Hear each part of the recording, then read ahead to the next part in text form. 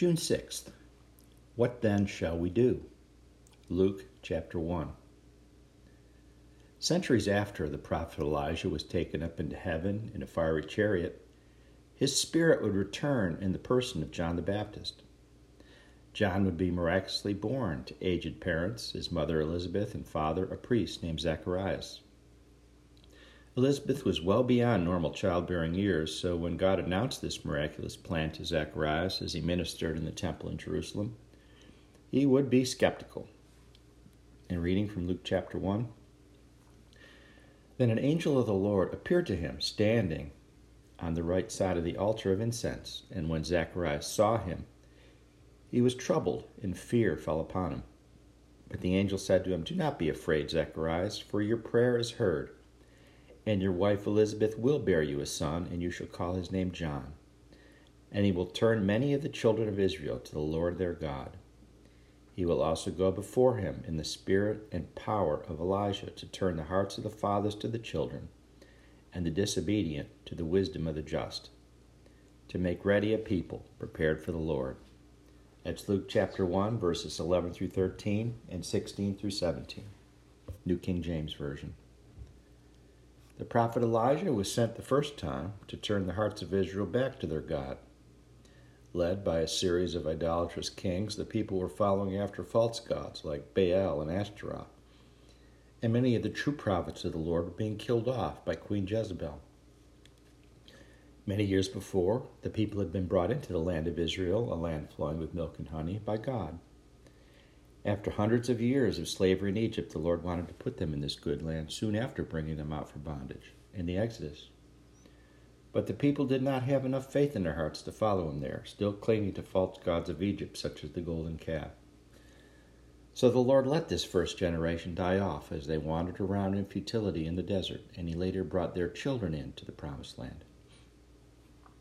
These generations also turned away. But through Elijah, God succeeded in directing many of their hearts back to himself.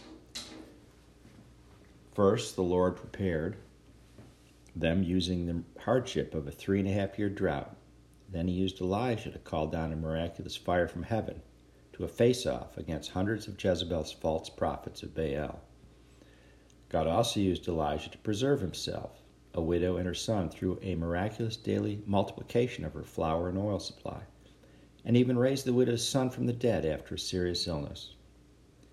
These miracles foreshadowed the later miracles to be done by Jesus, feeding multitudes from a small supply of loaves and fishes, and raising both a widow's son and Lazarus from the dead. Hundreds of years after Elijah was taken into heaven by the chariot and horses of fire, the prophet Malachi spoke of his return. The concept of Elijah coming and returning later is also a foreshadowing of Jesus doing the same. Reading from Malachi 4, "Behold, I will send you Elijah the prophet before the coming of the great and dreadful day of the Lord. And he will turn the hearts of the fathers to the children, and the hearts of the children to their fathers, lest I come and strike the earth with a curse." That's Malachi 4, verses 5 through 6. John the Baptist would be born 400 years after Malachi's prophecy. His arrival was indeed a miracle. His parents, Zacharias and Elizabeth, had always followed closely after the Lord and walked in all of his ways. But their prayers for a child of their own were denied, or so they had thought. While serving in the holy temple, a rare opportunity for Levitical priest Zacharias, he was visited by the angel Gabriel and told of the coming birth of a son. He was to be named John and would be a very special child in the Lord's eyes. The normally faithful Zacharias did not believe God's good news, so he was given a lengthy period of time when he could not speak, a testimony of God's power, which lasted until the child John was born. While Elijah had been sent to turn the hearts of the people from Baal to God, John the Baptist was sent in the power and spirit of Elijah to prepare the hearts of the people to receive their coming Messiah, Jesus Christ. Part of this preparation was in restoring families, turning the hearts of their children back to their parents and parents to their children, as well as in turning disobedient hearts back towards God. John's miracles were of a different nature than Elijah's. He did not call down fire from heaven, raise the dead, or multiply food from a limited supply. Instead, people simply flocked to him, divinely drawn from all corners of Israel to hear his message about the near coming arrival of Christ. And many listened, believed, and obeyed as he told them how to get ready for the Lord, their promised Messiah. From Luke chapter 3, so the people asked him, saying, "What shall we do then?" Some of the things John instructed them to do were: 1, share your food and clothing with those who have none. 2, do not be greedy. Collect what is justly coming to you and no more. 3, do not intimidate or bully people to get what you want from them.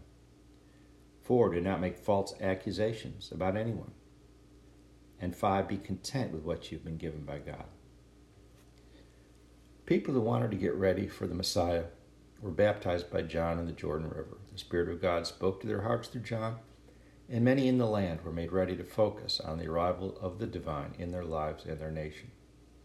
Others, particularly the religious leaders of the day, scoffed at what John had to say. Jesus would also have his confrontations with these powerful leaders, many of whom, 3 years later, would deliver him over to the Romans to be crucified. Reflection. Who did God send into your life to prepare your heart for his arrival? Let us pray. Lord, thank you for loving me and caring about what happens to me. Help me to get ready for you in my heart. Show me what I must do to make room for you today, adjusting my behavior and actions to follow divine principles. We ask this in Jesus' name, amen, and have a beautiful, blessed day in the Lord today.